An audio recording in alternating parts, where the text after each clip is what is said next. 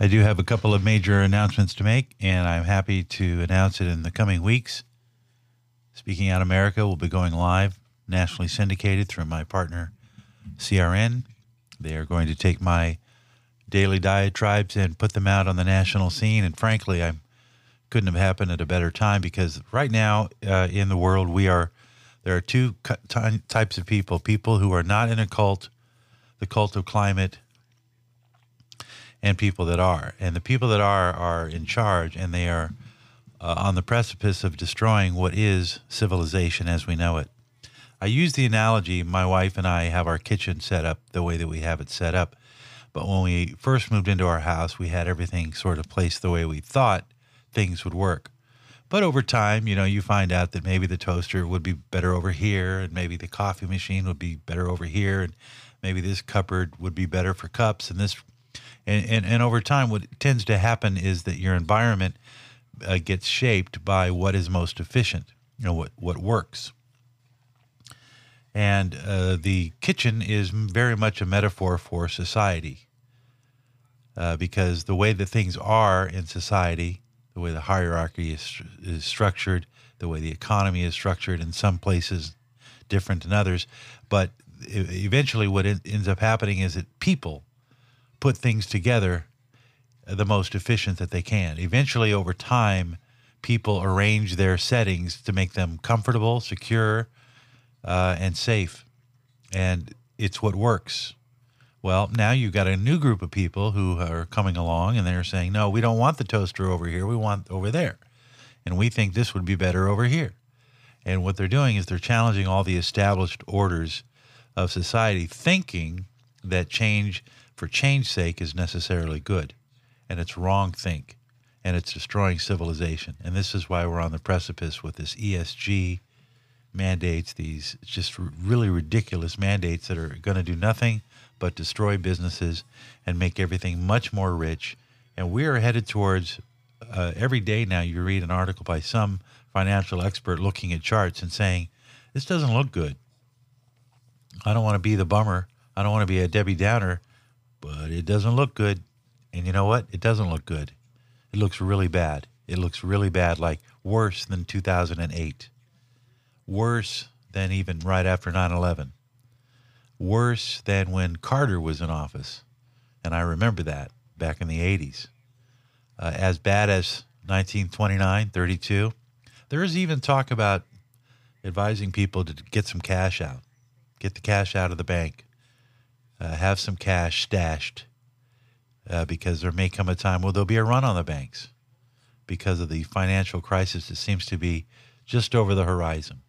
And you see $32 trillion in debt. Our debt now is a higher percentage of our gross domestic product, what we produce. So it's taking more just paying off the debt, the interest of the debt takes up a huge percentage of the annual federal budget. And it's like trying to get water out of a boat that has a hole in it and you're sinking. And we're sinking. And part of the reason we're sinking is because of the way that we're thinking. And what I mean by that is we're choosing destructive policies. ESG is just one of many policies being adopted by the climate change crowd, and that is the new cult, the cult of climate. It has replaced religion. Mother Earth is now the only thing that everybody thinks about, and they feel like they have to save her. From who? From us, of course. I mean, I kind of want to call these people the climate people, the people of the climate, because they're so obsessed with the climate being on a road, and it's all because of propaganda that has been perpetuated by an industry. The government and bureaucracy, corporations have figured out, and I use the Tylenol metaphor because Tylenol came on the market as a response to the fact that aspirin in some people caused their stomach to hurt. They got a little tummy ache from eating aspirin. So the corporations said, well, let's come up with a more expensive version of the aspirin and it'll be a little easier on the stomach and we'll call it Tylenol and we'll charge $4 a bottle. And you could get aspirin for 100 tablets for under $1, but you could get 20 tablets of Tylenol for $4. And lo and behold, Tylenol outsells aspirin. Although aspirin is still mother's little secret. Aspirin can cure a lot of problems. It was accidentally discovered, but its medicinal purposes are pretty wide, pretty good. But the thing is I'll give you an example. We're having solar installed on our house. We live in Florida, so there's a lot of sunshine. But the only reason we're doing it is because our electric company is gouging us because they're charging us to convert to what they think are sustainable energy sources, namely non-fossil fuel. But they have to charge more because it takes more to produce the same amount of energy that we need. It's like converting over to high-octane gasoline. But the thing is that fossil fuels, cheap energy, comes out of the ground. We know how to make it. We know how to deliver it. Our infrastructure is set up on it. Everything runs by it. And yet these fools at the EU and the IMF and the World Bank and all of these different institutions think that we can convert to non-fossil fuels to fuel this planet. We can't. And they're doing it because they firmly believe that the earth is going to die. They think that the earth is just going to continue to get warm because it's warm and because we keep breaking records every day. Every day you hear weather, wow, we broke another record. It was 1 degree warmer today. We haven't seen it this warm since 1973. Well, records wouldn't be breaking every day. They would be sustained every day if there was truly a global warming problem. And the fact of the matter is life is better when it's warmer. But they don't tell you that. They want you to think that we need a perfect mixture of ice and sunshine and warmth. And that's not the way Mother Nature works. And I'll tell you what's going to happen to our world because they're stupid, because they don't know what they're doing. They think they know what they're doing, but they're just not. They're going to kill off. They're going to bring back the cold. They're going to reduce the carbon parts per million, in the atmosphere.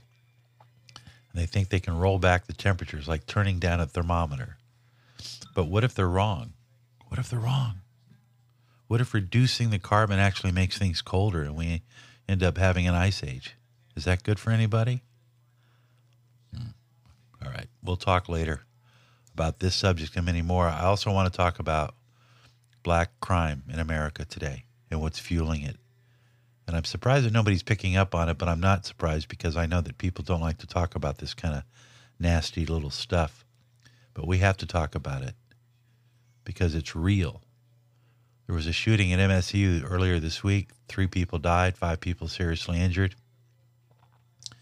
The assailant killed himself. He left a note. They won't read it. I think that he killed people because they were white.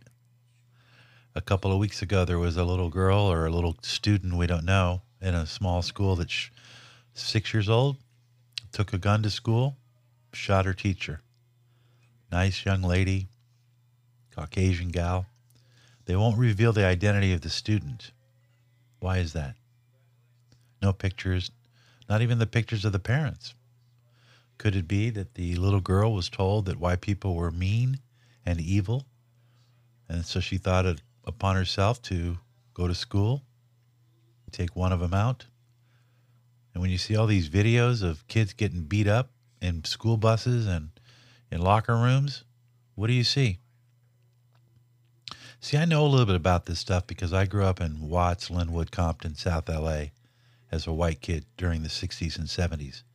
It was not a pretty time, and I was on my guard because I got my ass kicked quite a bit, so I know how it feels.